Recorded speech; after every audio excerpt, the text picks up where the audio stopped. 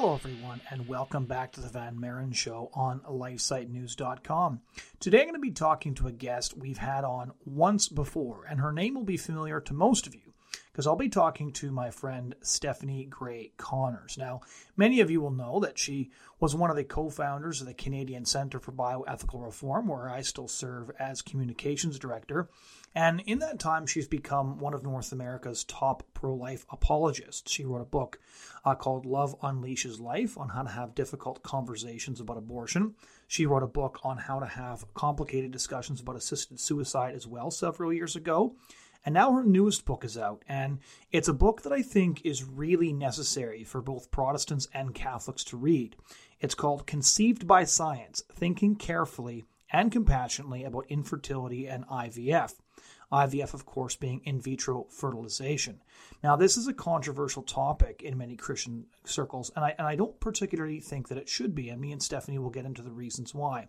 In vitro fertilization is something that is accepted in many Christian communities and by many different churches, and that's one of the reasons I think Stephanie's very compassionate, very reasoned apologetic for why Christians should not engage in IVF is so necessary. So her book just came out.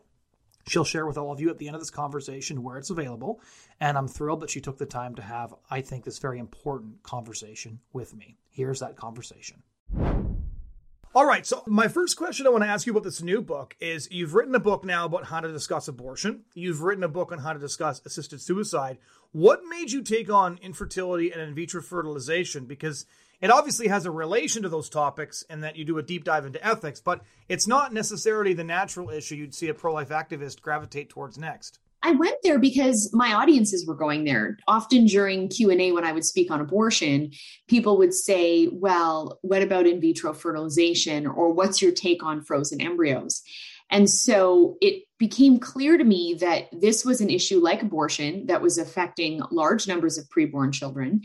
And like with abortion, a lot of people are not well equipped to understand, first of all, how to think themselves on this issue, let alone to be equipped in how to communicate and articulate a pro-life response to other people. So I thought there was a need to put my apologetic skills to practice on this issue as well. I thought this book was really phenomenal. I think it's a resource that's been necessary for a long time because there's articles and there's papers out there, but there's nothing really comprehensive that kind of moves through it in a step-by-step way like you do. And it's shocking to me how many people don't understand that in vitro fertilization is wrong. So I'll give you an example from just a couple of weeks ago where I saw Dr. Callum Miller, who is a prominent British pro-life activist. He's been on this podcast.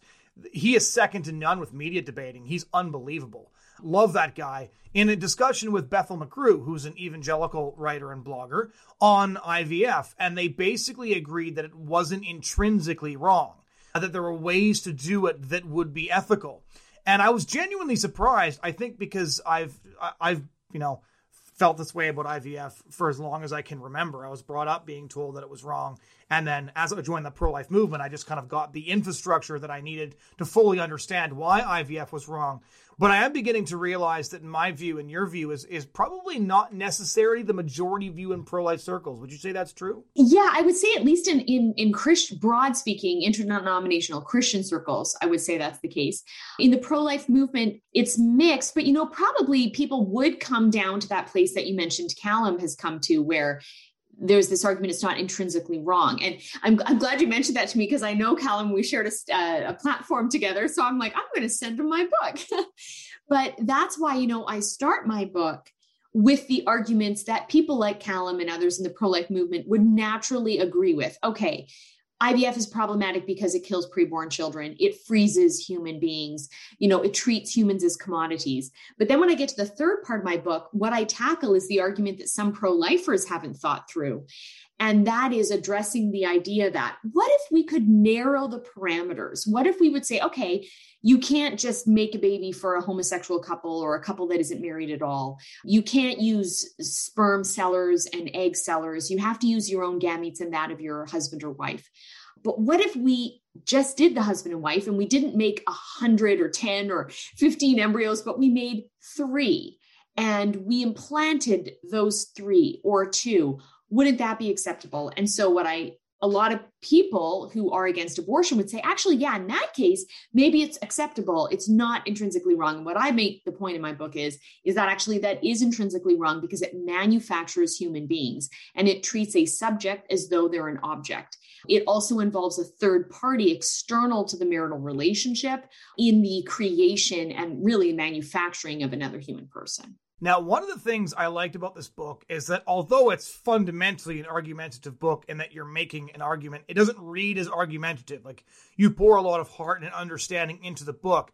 And I think that's necessary because a lot of people get very sensitive and even upset when you bring up this issue. So there's so much emotion surrounding it that it's often difficult for people to hear what you're saying. So if you say, I think IVF is unethical, they might hear you say, okay, well, you're saying my son or daughter or niece or nephew or friend conceived through IVF shouldn't exist, which is, of course, not what you're saying. And I think one of the difficulties for pro-life activists is that with abortion, you generally have somebody getting rid of a baby they don't want. Whereas with IVF, the motivations all run in the opposite direction. They're desperately trying to achieve a pregnancy that they've been often, praying fervently for. So how do you navigate getting into the argument in the first place, like laying the common ground so that those who have an emotional response to the very fact that this is a discussion and get them to, guide them into 2, 3, 4, 5 chapters of your book? Yeah, that is so important. As with abortion, emotions are very involved in this debate. But as you point out, it's more difficult because to desire a child is a very ordered thing. To want a baby with your beloved is good, it's natural, and most people are likely to get married and to have children. So to not be able to achieve that very good, normal, beautiful thing is heartbreaking. And so the way we kind of wade into the debate is to, first of all, understand that someone's desire for a child is good. And to understand that the inability to achieve that good is heartbreaking. And so therefore, to acknowledge that with anyone we speak with, that if someone hasn't experienced infertility, they can't fully grasp the intensity of the weight of that cross, but they can certainly understand that to be a terrible suffering and a terrible pain. And in taking a position against IVF, we're not taking a position against addressing infertility. We're taking a position against a specific method of addressing infertility. And one of the key principles that I talk about in my book is the end doesn't justify the means. So the good end of having a child does not justify every single method of getting there. The most obvious one would be kidnapping. If someone really wants a baby, they could break into someone's home and steal a child and raise the child as their own. Their desire for a child is good, but the means to get that child, kidnapping, everyone agrees is wrong. And so what I try to present in my book is this idea of, okay, the desire for the child is good, but is the means of IVF morally problematic? And then, of course, I lay that out, but not to minimize the gravity of the real deep pain that people who have infertility live with, as well as there's really two emotions involved. The people that want a baby that can't seem to get pregnant. And as you point out, the people that were conceived that way. And so to also make the point that when we say the way someone came into existence shouldn't have happened, we're not condemning the individual. We're not criticizing their dignity. In fact, everyone who is a living human being is made in God's image, has dignity, has value, is unrepeatable and irreplaceable. And so one of the points I make in the book is, look, if you look at 4 individuals, someone is conceived, on their parents' honeymoon, and it was a blissful honeymoon and they're happily married. Contrast that with an individual who's conceived as a result of a one-night stand. Contrast that with an individual who's conceived like your friend and mine, Ryan Baumberger, who came to be as a result of rape. And contrast that with someone conceived by IVF. In all 4 cases, you have human beings. Those human beings are equal to each other. They all have dignity. But everyone agrees that if we look at those 4 individuals, there's not equality with the method of their conception. I think it's safe to say everyone agrees the ideal of those 4 is being conceived in love, being conceived in a permanent relationship where the parents of the child have committed until death do them part and they love each other.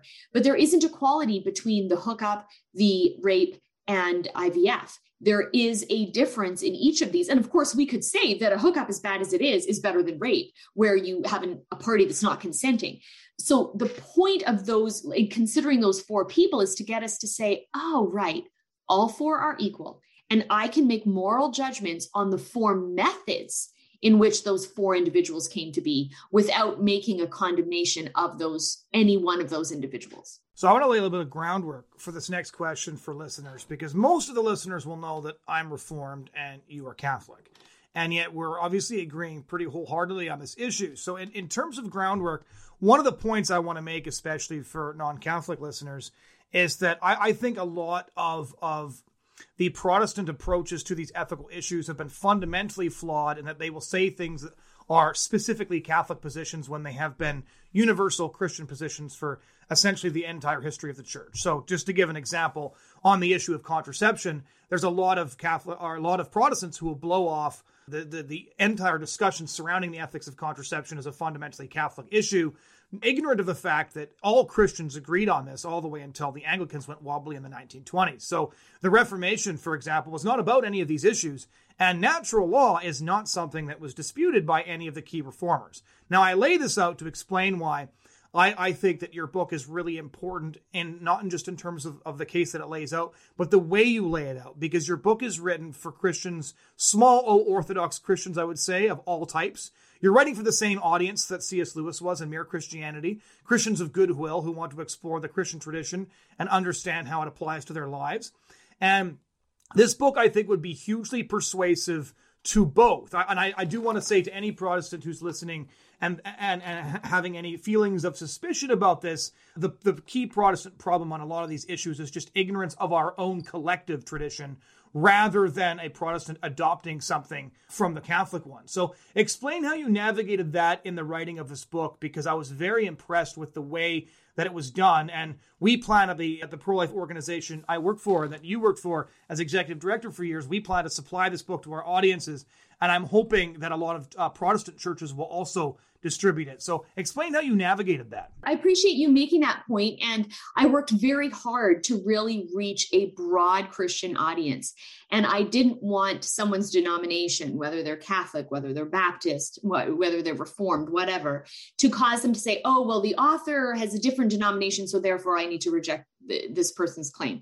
I think if we get back to the Christian understanding of marriage, of sexuality, and of how God intended image bearers to come into existence, then we should all across denominations be able to hold hands and be united on this issue and say, yeah, this doesn't line up with the way God designed things. And one of the points that I make in the book is I go to the scriptures where Jesus is in the temple and he turns over the tables and he says to the people, stop turning my Father's temple into a marketplace. And the temple was for a very specific purpose. It's for prayer, it's for worship, it's for sacrifice. It's not to be a marketplace.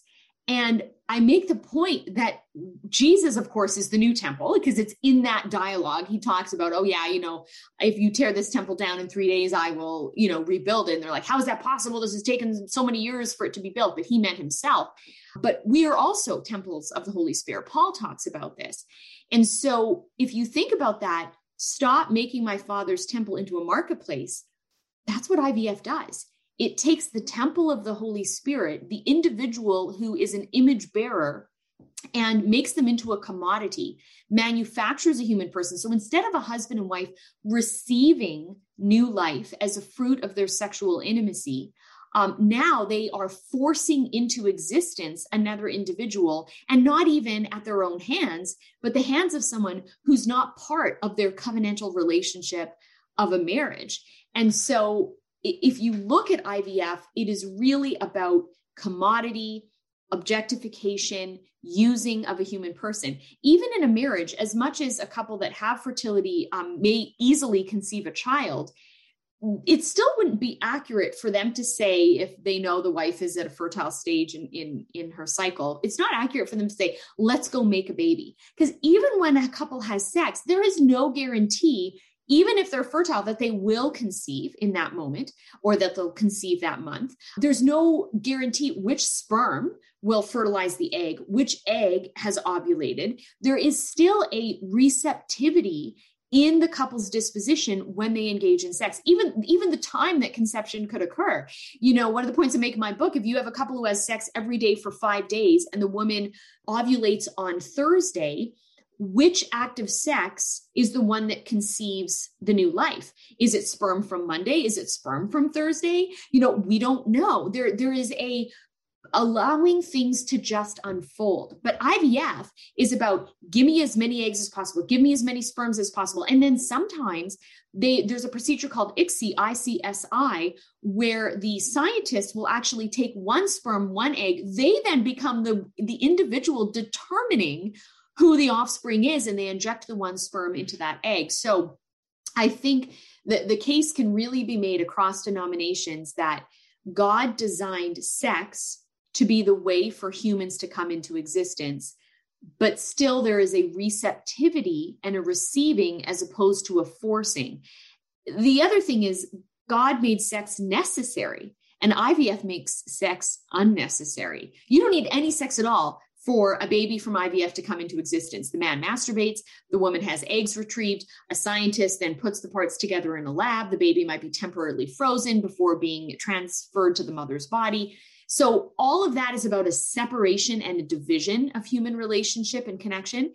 And sex is all about a communion of persons bringing together in receptivity. So let's do what Douglas Murray calls steel manning the opposite position. So let's take somebody who's as pro-life as you and I, who is sincere in their Christian conviction, who wants a child but wants to the greatest extent possible, to remain ethical, wants to make one embryo, have it implanted right away to ensure that there is no freezing. So let's take the most pro-life version of this that we possibly can. The sort of thing that people that are friends of you and I, colleagues of you and I in the pro-life movement might be tempted to justify. Explain why, despite all of these measures being taken to ensure that, I wouldn't say commodification can be eliminated because commodification is inherent to the process, but reduced to the greatest extent possible. So what would your argument be to somebody like that? So I would ask that individual, when the one child that they have allowed the IVF clinic to create rather than many embryos, when that child comes into existence, at whose hand does the child begin with? And they would have to answer the scientist, whatever the IVF clinic workers, whoever they are. But the answer would be not at the hand of the husband and wife. And the question then becomes, is there ever a case God has made for human children to come into existence outside of a relationship between the husband and wife? And I think they'd have a hard time answering that, but I'd be curious if you want to play devil's advocate, because rather than me just explaining, you know my style, and anyone familiar with me knows my style is to be more ask questions, get an answer, ask another question. The reason I want the steel case is because what I find in a lot of discussions like this is people won't respond to your question. What they'll do is, are you saying this is also wrong? Because we have now accepted so many different things, especially in communities that prize children, rightly so, as you put it earlier in this conversation, have an ordered desire. And especially in communities, I was just in Barry's Bay, where people have a lot of big families and where it's very difficult if you don't, right? People often forget that in communities that still have a healthy desire for children, the pain of infertility is exacerbated because A, it's more noticeable, and B, this desire is actually present. So often when you start off with some of the questions that you've just been posing to me, people say, are you saying this is also wrong? Are you saying this is also wrong? And what they'll do is basically try to find out what your views on most of the reproductive health industry actually is. And most of those answers would be distinctly unsatisfactory to most people, which is why I think it's very important to start with the essentials of, like, before we can have a discussion, we have to define our terms, right? What was sex created for? What did God intend it for? And rather than trying to find ways to justify what we want to do to get to a desired good, to find out if there are actually any legitimate, licit, moral means to get there. Because I do think a lot of people don't accept the fact that there are objective goods that we cannot get because there simply are no moral means for us to acquire them. And that this essentially involves putting things in the hand of providence. and prayerfully is asking for something we may not be given. It is very difficult, but you really capture it. Sometimes there isn't a moral solution to a real problem or suffering that someone faces. Now, sometimes there are. We can certainly pursue them. And that's one of the things I also highlight in my book, because all too often the medical community will jump to IVF for a patient struggling with infertility and say, well, this is what you need to do. And I wanted to draw people's attention to what's called restorative reproductive medicine, where there are wonderful physicians and other scientists who have done a ton of research and practical application of their research, whereby they address the underlying medical condition to begin with in the woman or man, correct that, and then the couple can conceive naturally. So if a woman has blocked fallopian tubes, you can do surgery. If she's not ovulating, you can give her pharmaceuticals, and then that will cause her to ovulate, and so on and so forth. I think the key thing we need to help people realize when they say, but what if we narrow it down to this one embryo created with, if it's a woman talking, just my husband's sperm, we tell them not to do ICSI. We tell them not to pick the one sperm and the one egg. We just, give one egg and then a bunch of sperm, and then we see what happens. The problem with that is that the human person is not coming into existence as a fruit of sexual intimacy between husband and wife. That individual is still being manufactured at the hands of a third party. We're also placing that individual in jeopardy by virtue of bringing them into existence outside of the womb. Even if we try to transfer them right away, we don't use a freezer, there is still risk and harm we're putting a new human being into an environment that's very dangerous for that human being. Another thing we need to consider is that when you have sex, you will only, if you conceive at all, you will only ever conceive offspring with your spouse.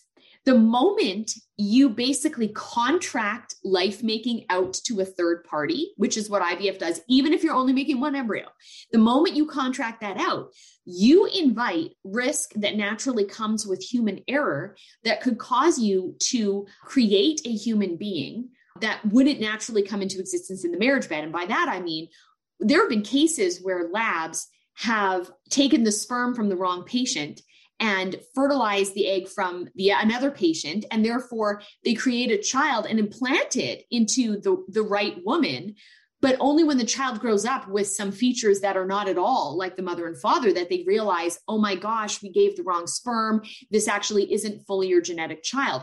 That can't happen with sex, but that can happen in a lab, even when we take all the precautions, even when we're super careful. So there's consequences that can come even from narrowing the parameters. But most fundamentally, we are enlisting a third party that is not part of the covenant of marriage to create a human being through manufacturing, as opposed to the couple receiving that life through sex. And then the other point, I said it earlier, but just to reemphasize it, is sex is about a communion of persons. The husband and wife have to come together for life to be created. Once life comes into existence, that life naturally is with the mother, is never alone. That embryo, one of the points I make in my book, I was thinking of writing historically. I said this when I used to work at CCBR, that I should write a book one day called I Got Pregnant Doing the Dishes. And it would be a title that would bait people to want to read it. But the reason is, when a couple has sex, they don't necessarily instantly conceive. There might not be an egg ready in the woman's body. The sperm's going to live for 24 hours. The husband goes off to work. The woman starts doing dishes. And unbeknownst to her, her body releases an egg. And because sperm are still in her body, at that moment, fertilization happens. And she got pregnant doing the dishes. But my point is that when the offspring comes into existence, we're still maintaining a communion of persons. First, you have the communion of persons of the husband and wife. They are united. They are together. Now you have the communion persons of the mother and child. The child is beneath the mother's heart. There isn't separation and division. With IVF, even if you just use a husband and wife's sperm and egg, that you just make one. And by the way, I think it would be difficult to find an IVF lab willing to do that. But setting all of that aside, even if you could, you have the exact opposite of sexual intimacy and fertilization or conception in the woman's body. In the case of IVF, everything is divided and separated. Although you could conceive by using a perforated condom and a couple having sex, or not conceive, sorry, but create a baby by IVF by a couple having sex with a perforated condom and the man bringing the semen that is collected to the lab for IVF to occur. The vast majority of cases, sex doesn't occur. The husband goes and masturbates. Then he provides his sample to the lab. Even by collecting the semen in a sexual act, it still would be problematic because he's collecting it to give it away from his wife. So again, there's this separation, there's this division. We don't have communion of persons. Instead of giving his gift of life, he's now taking it away, giving it to a lab. The wife is separated by having her eggs retrieved. The husband could be there, but he doesn't have to be. And then the baby begins life in a petri dish, in glass, at the hands of a stranger, not in a relationship with the closest connection they have, which is to their mother. So the basic standard, I would say, is when we face infertility, what can we do to address the problem that aids the sexual act in achieving its end of new life that God ordained to occur? But making sure we don't ever replace the sexual act. And the problem with IVF is it literally replaces the sexual act. Sex is not necessary for life to come to be. With someone conceived naturally, sex is necessary for life to come to be. Now, I want to backtrack a little bit to something you said in that answer, because before I did any sort of research into the broad Christian tradition on natural law and our shared collective heritage on what that means for how we live as humans, how we're designed, how God designed marriage, how God designed sex, and all those things. The argument that had persuaded me that IVF was wrong before that is simply that, as you pointed out briefly, there's really no way of doing it, even if you're only making one, that does not place the child at risk, period. So even if you're simply adhering to the pro-life ethic, an embryo that's created in a petri dish has a higher chance of dying than a child created in his or her mother's womb. Could you kind of, you mentioned that briefly, delineate that, because I think your whole book is necessary. For myself, I could be persuaded on that argument alone, just as somebody who's pro-life, because I don't believe we ever have the right to risk the life of a child needlessly. Yeah, if you think about when do we take preborn children out of their mother's bodies? Well, the most obvious time is birth, when they naturally come out on their own. The next time we take them out is when their life is in danger, or the mom's life is in danger, and we know we can keep them alive in an incubator. And so that's why we have neonatal intensive care units. And we have babies that are, might be 30 weeks old. They could be 24 weeks old. And they're no longer in their mother's body because we're trying to keep them alive. They are a child who is already in existence, whose ability to continue it to exist is in jeopardy. And therefore, we respond by doing that which is necessary. With IVF, the child is not yet in existence. And what we're doing is making the child come into existence in an environment that is inherently unsafe or dangerous for that child. So instead of the child beginning in the mom's body, by beginning in the lab, there is risk that the child could die. I mean, we're talking about very small body parts. The sperm and the egg are being viewed under a microscope. They are, the pipettes and all the different things involved. All of this is at a minuscule level. There is risk that the embryo could be harmed or killed in the process of bringing the sperm and egg together, of watching the first few stages of cell division before a transfer attempt occurs, when the transfer attempt occurs. If someone were to freeze the child, there's also not a guarantee that thawing is going to be successful. It's one of the things I talk about in my book. But even if someone doesn't go the route of freezing and thawing, if they're just making a baby outside the mother's body, that is inherently dangerous for the child. And we're putting someone in jeopardy who doesn't yet exist through a method of bringing them into existence that is inherently unsafe, as opposed to that baby we rescue. We're like, okay, you need your mom's body, but at 24 weeks, we're going to put you in an incubator because it's no longer sustainable for you to continue to live in your mom's body. And we're going to try to keep you alive over here. But in the other case, baby doesn't yet exist, and we're harming the baby in that very process. Now, I just want to make it clear for listeners that the discussion we've been having for the last 10, 15 minutes or so basically precludes freezing, thawing, like pro-lifers who are very ethical and very thoughtful, folks like Dr. Callum Miller, etc., would already agree that all of that is wrong. We're talking about a very narrow set of circumstances that very rarely happens. And so we're trying to give the most latitude to those who are doing this in terms of, is this ever ethical at all? But most pro-lifers would agree that the process of IVF in most circumstances does treat human life extremely callously, because it is fundamentally manufacturing, commodifying its babies as a product being purchased by their parents, as opposed to children being conceived. Yes? Yeah. No, I appreciate you making that clarification again for the listener who's like, but what about this very narrow case? Another point to consider as we talk about why even that super narrow case is wrong, is to realize, and I address this in my book, the human person is a gift, not a right. We actually don't have a right to children. And that's really hard when you really want a baby. And that's why one of the analogies I make at the start of my book to really convey this whole point is to really wanting a spouse. I talk about the crisis in China right now, where because of decades of a one-child policy and a culture that has preferred male children to female children, huge numbers, millions upon millions of female infanticide and abortion for decades has resulted in a gender imbalance, so that you have, some reports say, 34 million more men than women in China. Now, you and I know as Canadians that Canada's population is about that. They say 35 to 40 million. So just for the listeners to imagine for a moment, like, what if every single person in Canada was male?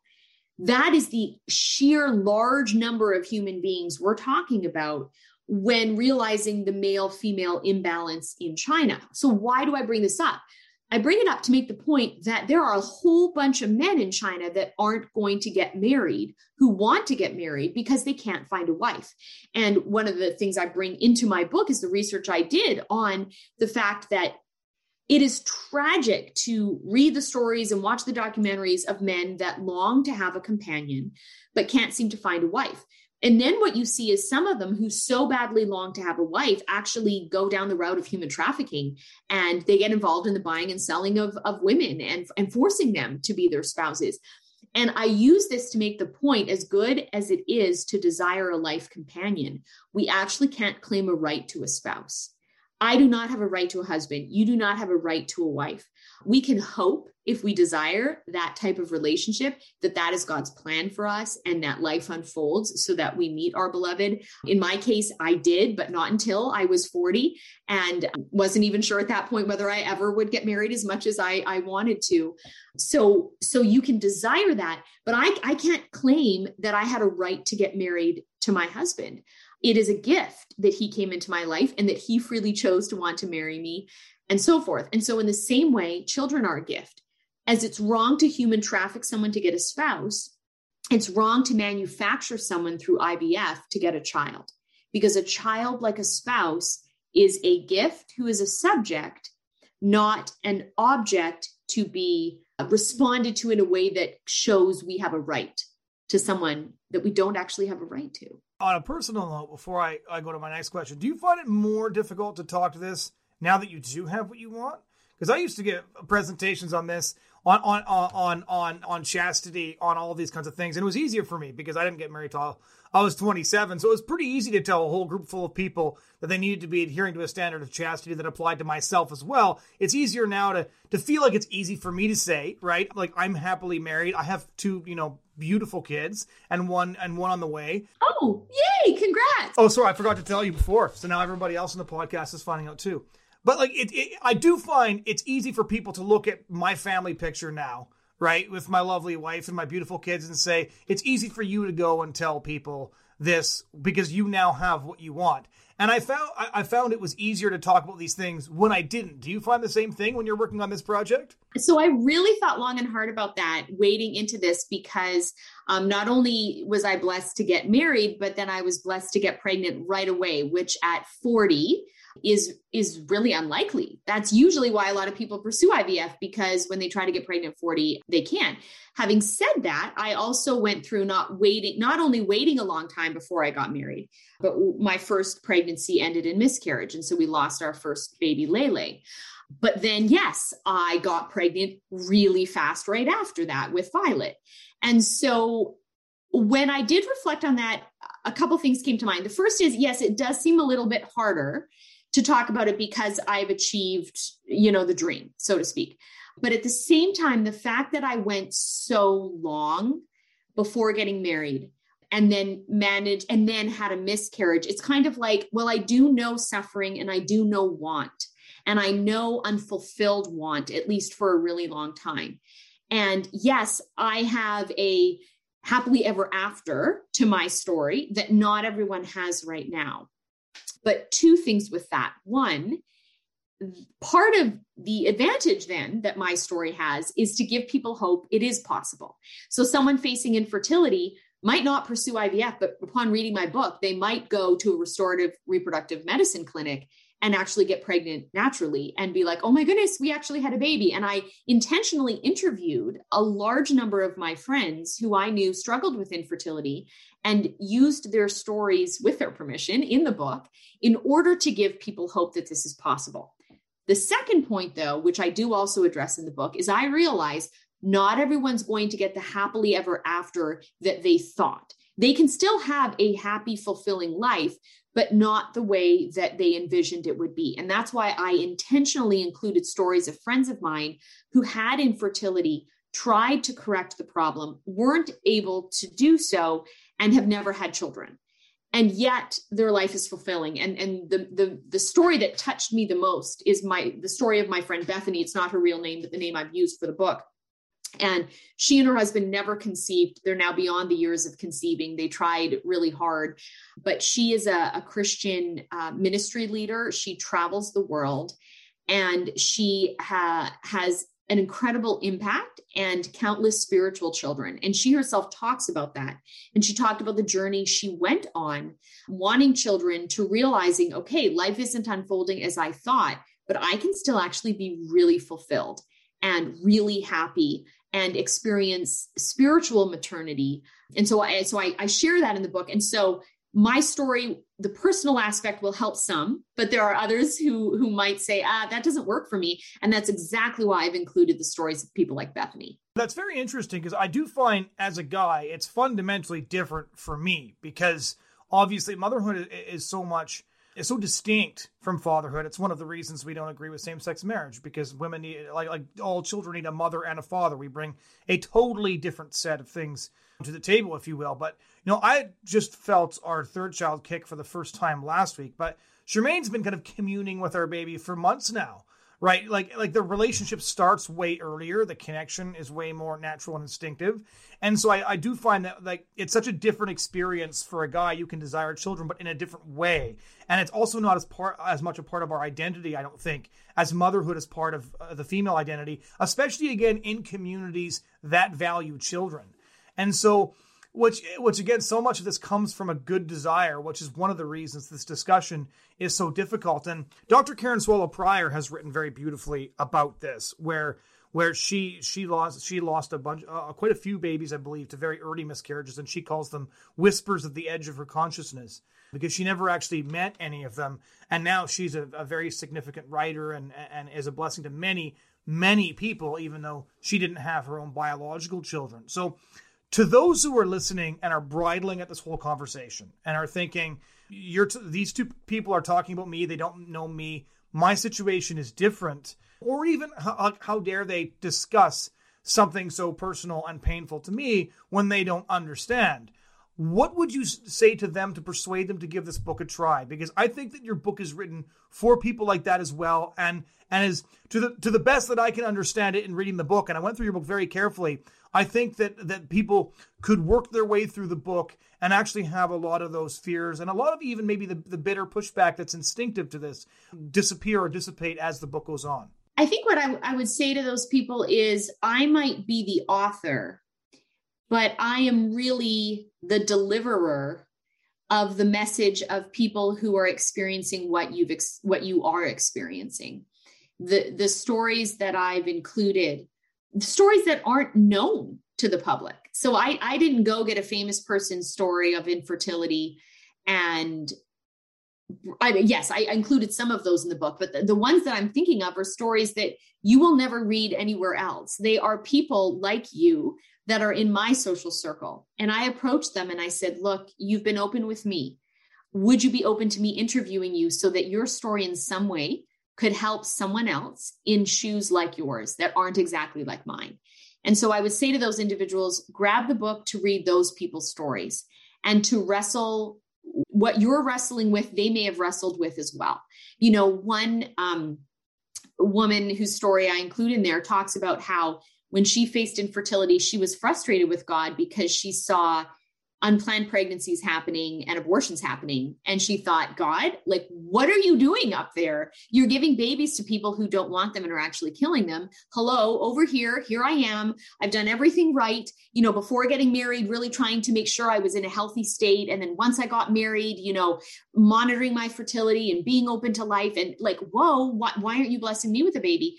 And she was very candid that was a real frustrating experience for her. Another friend whose story I include talks about how she always was uncomfortable. She and her husband conceived a child after a year, but then went years before they had a second child. So this is often called secondary infertility.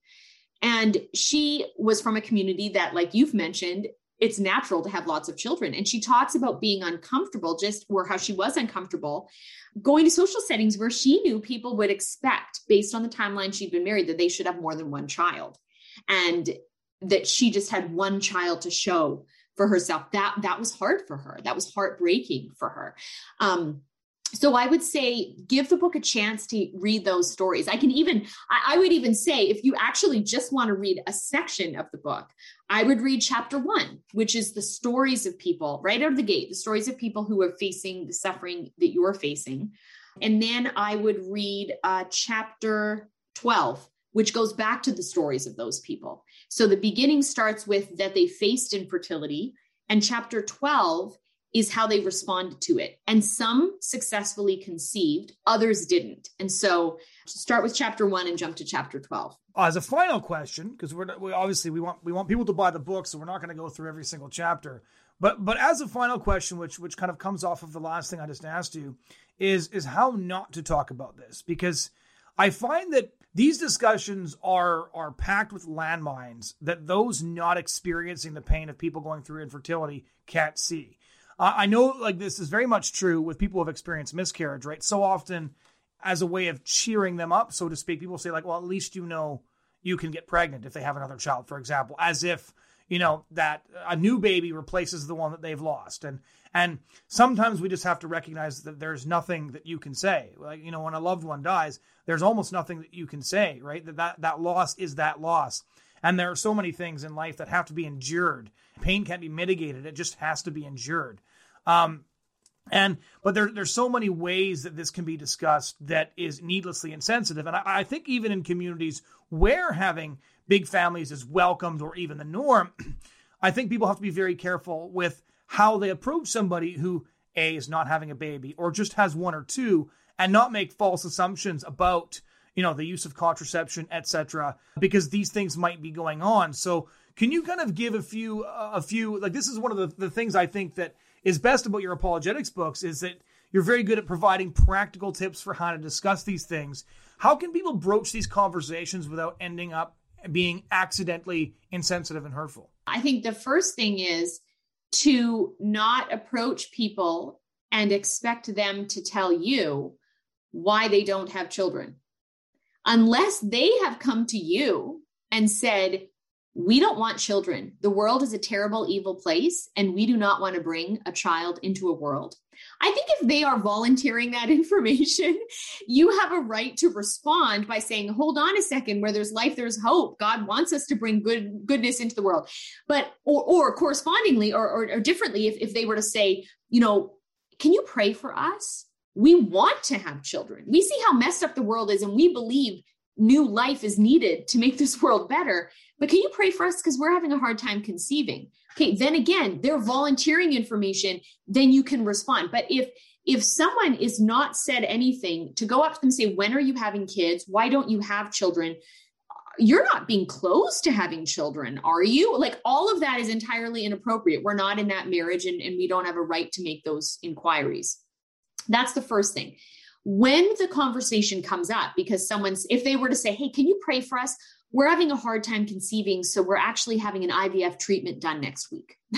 Okay, now they have opened the door, and you could say, wow, okay, how long have you been thinking about this, facing this, and then you slowly work your way into the conversation in which you could say, if someone has read my book, for example, I've been reading about IVF, and there's some things that sometimes the system of IVF doesn't reveal to people. Or would you be open to me sharing with you some of the things that I've shared? And they might say, well, what do you mean? And then you could maybe start with the easy stuff, like, well, sometimes they make a whole bunch of embryos and then they kill some just to implant others. Oh, well, we're not going to do that, but whatever the case is, you gradually work your way into the conversation.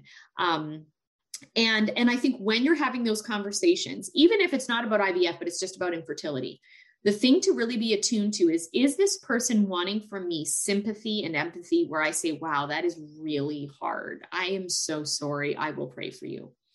Or are they wanting an intellectual discussion with me? Wow. Okay. Let's talk this through. Like, are you aware of alternatives to IVF? Are you aware of this about IVF? Whatever the case may be. So to summarize everything I've just said, the first is, don't make statements about people's situation you have no clue about. Or assumptions. Correct. The second thing is, when they volunteer information, then respond accordingly. And the third is, in your response, really be aware as to whether the person in that moment is so broken and hurting that they just need you to express this must really be painful, or whether they're conveying that they really are wanting to figure out the best path and they welcome your insights, and then you can share the type of information that the whole, the book is written for. Final question then is, where can people find this book? Conceived by Science, Thinking Carefully and Compassionately About Infertility and IVF, is available on Amazon and all the marketplaces. If people want the direct link, just by hopping onto my website, which is loveunleasheslife.com, clicking on books, the first book up there is my IVF book to Amazon. So loveunleasheslife.com, or just go to Amazon and type in Conceived by Science, Stephanie Gray Connors, and it will come up. Thanks for joining us, Steph. Thank you, Jonathan. Ladies and gentlemen, that was my conversation with Stephanie Gray Connors. Thank you so much for joining the show this week. If you want to check out past episodes, please head on over to lifesitenews.com. You can click on the podcast tab, and then you can subscribe to future shows or check out past shows. We're on every week on Wednesdays. And again, thank you so much for your time this week. We hope you'll join us again next week.